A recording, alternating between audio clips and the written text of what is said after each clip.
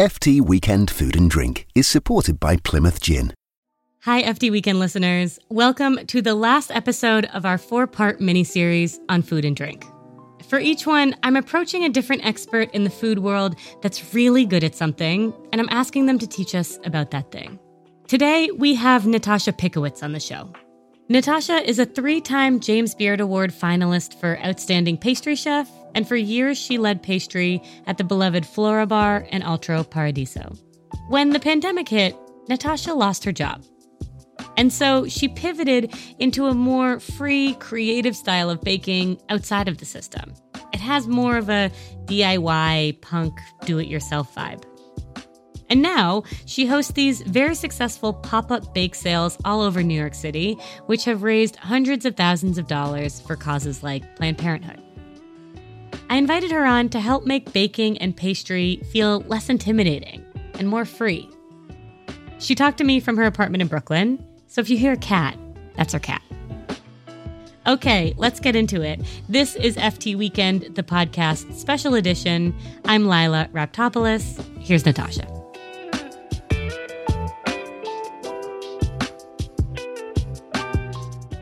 Natasha, hi, welcome to the show. Hi, thank you so much for having me. So you're a pastry chef, and you are known in New York for doing these sort of exciting DIY feeling pop-ups and bake sales, and they've built this huge loyal audience. But you come from a fine dining background, and I'm curious if you can tell me first what you initially loved about pastry and baking. Sure. And how you got into that world. Well, it's so funny that you say that I have a fine dining background, because I really see myself as coming from a DIY background, and then I sort of tumbled into fine dining, and now I'm kind of back where I started. I didn't go to culinary school, and I think that's why I sort of approached it from that DIY angle to begin with, because as you know, with so many of these kind of rarefied industries of chefdom, there's so many levels of gatekeeping that happen at every phase of the way.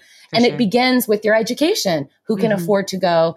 For me, it was simply not possible to go to culinary school. And so it was important for me to work in places where I was able to learn from my colleagues, from my boss, from my peers, from the environment that I was in and being paid to work in. Yeah.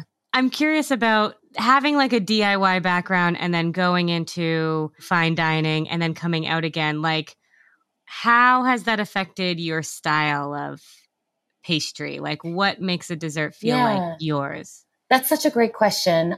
For me, it's like things that feel not too sweet and sort of honor the ingredients, things that sort of feel like they were made with love and care and aren't too fussy or like belabored over, but maybe have like an unexpected twist or is elevated in some way that you might not imagine. Yeah.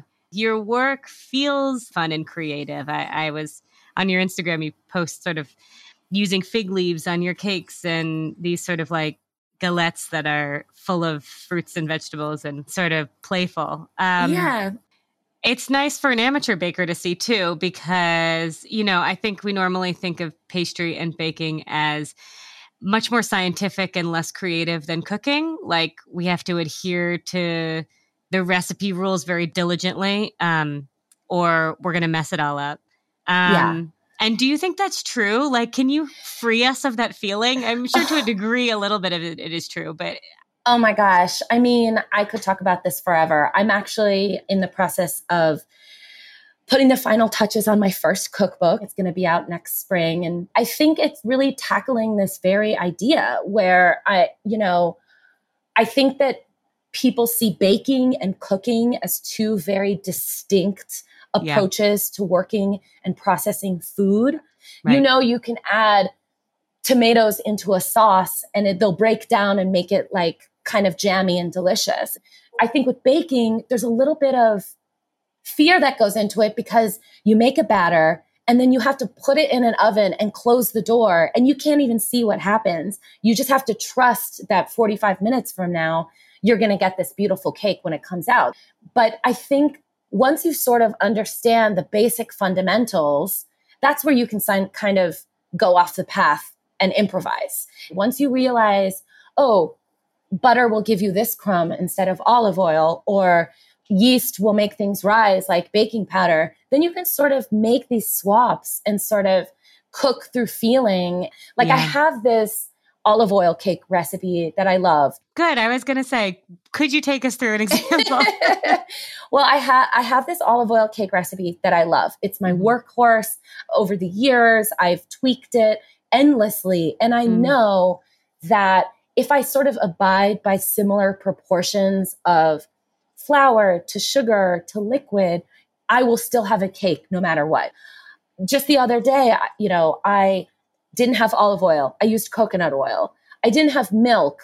I threw in some buttermilk. I didn't have the orange juice it called for. So I had this like ginger juice that like you kind of take a shot of in the morning. I threw that in there. You know, I didn't have enough wheat flour. So I threw in some cornmeal. Like I know that as long as I'm sort of adhering to a basic structure and ratio of things, it's going to be a cake in the end. And it came out delicious. And it was super interesting. Yeah, right. That's interesting. So say you're sort of a home cook, a beginner baker, and you want to be creative or a little experimental with baking. And you know there are some rules you need to get down first. Would you recommend like starting with like a cookie recipe or a cake recipe and just doing it a few times? Or would you what would you recommend? Definitely. I mean, there's so many ways to go about this. Like everyone has that one thing that maybe they've made and feel slightly more confident about. Like maybe it's a biscuit or maybe it's a chocolate chip cookie. While I'm mixing something, I'm taking notes and paying attention with all of my senses. I'm like using my sense of smell when it's baking the oven, what a batter looks like as it's in the mixer, you know, what it smells like once I've added the vanilla extract. Like, I think it's a combination of like repetition and being present. I had a very structured way of teaching my cooks how to do anything. And we had this order of operations. You know, let's say somebody was making a scone. The first time that scone would get made, I would make it and they would watch. The second time they would make it and I would watch. And I would sort of, you know, give them feedback, like help them through it, whatever it takes. Then the third time, the idea is they can just go off and do it on their own, based with having done it with me and their own notes. Yeah. It reminds me, I was in Greece a couple months ago and was with this family friend, and she taught me how to make, it's not baking, it's cooking, but she taught me how to make this type of kofta. That's from a region where my grandparents, Greek grandparents are from in Turkey, modern day Turkey. Anyway, it was very delicious. And I was watching her and I took notes and I took videos of her. And then I recently, a couple weeks ago, thought like, I just need to try this. Yes. And I made it and then I sent a photo to her in Greece and I was like, it looks good, but the meatballs are too hard and whatever. And she sent me a bunch of feedback and then I did it again and it was better. And they're like, just keep doing it and keep sending it to us. And it became this like really nice dialogue. Exactly. Yeah. And I think like you're getting at something that I feel is really profound, which is the act of preparing food, in my book's case of baking and pastry, is this radical act of connecting you to other people, whether it's in the process of making that thing or whether it's what you do with it when you've made it, who you're eating it with, if you're giving it to somebody, where it's going. I'm curious to hear about your other influences. I know that your dad is Ukrainian, right? And your mom is Chinese. So do you have influences from that in your baking? Yeah. Actually, I would say my mom is an incredible cook. But, you know, as you know, like sweets, dessert is not a huge thing in Chinese culture. It's not, that was never really part of her repertoire or skill set. And that was something that we used to like, I used to tease her a lot about when I was younger, because every so often she would be like, this shortbread cookie is too much butter and too much sugar. And then she would make this cookie that would be like rock hard and inedible. Sorry, Mom, but like just like awful. And I'm like, yeah, like sugar and butter, they add fat and flavor, but they also add tenderness, you know? Right. And so it's kind of like you can't really mess around with something too much because then you sort of see like it just goes too far. And she would really try to improv and we would just be like, no, this is like not. So I think like my interest in cooking and baking pastry specifically was surprising to my family. Right. So what brought you to pastry? I think it's this kind of ineffable magic of pastry is the thing that brings people together. Yeah. Dessert is the thing that you celebrate over. And I think I was more drawn to that aspect of things than like actually even eating the cake itself. Like, of course, like I love cake, but I'm more interested in having a birthday party for someone, like celebrating someone on their last day of work, like getting to know a new neighbor. Pastry is sort of the reason why you can have all these things. Yeah, you're right. It's sort of the act of celebration.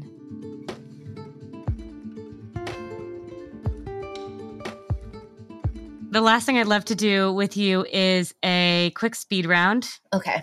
Couple fun questions. Favorite fruit that's in season right now to bake with? I'm obsessed with nectarines. I am going to give you a hot take that I think that nectarines are better than peaches because nectarines are peaches without the fuzzy stuff on the outside. That's true. And they have like a stronger acidity. So they're amazing to bake with because you get that brightness when you put them in a tart or make a jam with them or put them in a pie that you might not get with a fruit that's like naturally much sweeter. Mm-hmm. They're just a perfect fruit. Cool. Last revelation that you had in the kitchen?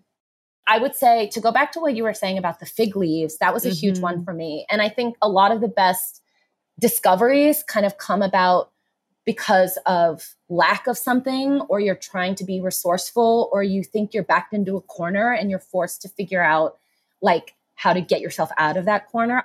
So like I was baking at home the other day. I needed to make a cake to bring to a dinner party. I had run out of parchment paper and I have a big fig tree in my yard.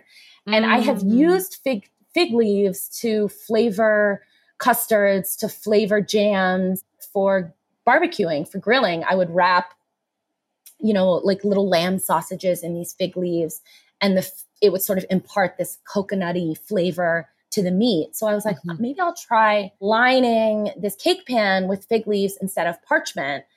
And I was so happy with how it came out. The fig leaves sort of crisped up and got kind of tender into like a tender shard, real buttery, very tropical. The smell of it in the oven as it was baking was out of control. And it made the whole cake sort of perfumed with this essence.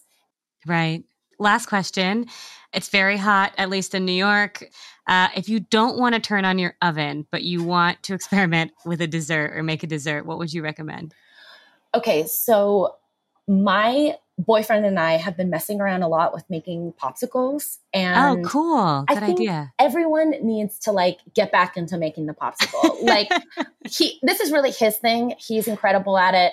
He comes from a bartending, cocktailing background. So he thinks about it as making like actual cocktails with alcohol in them. Right, so he makes these like mango popsicles with mezcal in them. He made like a white peach popsicle with anisette and sherry in it. That was insane. He did one with like this isolation gin, summer gin with roasted strawberries.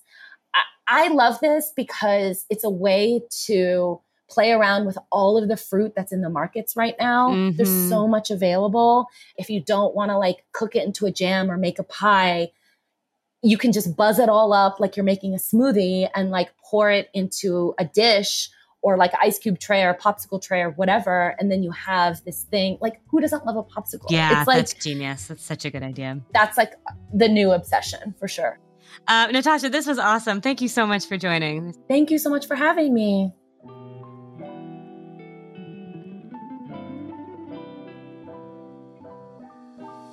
Thank you for listening to FT Weekend, the podcast from the Financial Times. That is the last of our 4-part mini-series on food and drink, and we would love to hear what you think. You can email us at ftweekendpodcast@ft.com. You can say hi on social media. We're on Twitter at FTWeekendPod, and I'm on Instagram and Twitter at Lila Rapp. If you missed the others, go to our feed. You can check them all out. You can learn about wine trends from Jancis Robinson. You can learn how to flavor from Shuka and Shuket's Aisha Nurjaya. And you can learn how to find your home cooking style with Andy Baragani. This show was produced by the wonderful Molly Nugent, executive produced by Topher Forhes and Cheryl Brumley, and sound engineered by Breen Turner with original music by Metaphor Music. Special thanks to Alistair Mackey. It's summer, and you know what that means. It's time for a Plymouth Gin and Tonic. So grab yourself a glass and some ice. Start with a pour of Plymouth Gin, which is distilled using a blend of 7 botanicals. Add in some tonic, then finish with a slice of orange. Now that is the perfect gin and tonic. Plymouth Gin, distilled with care and craft in England since 1793.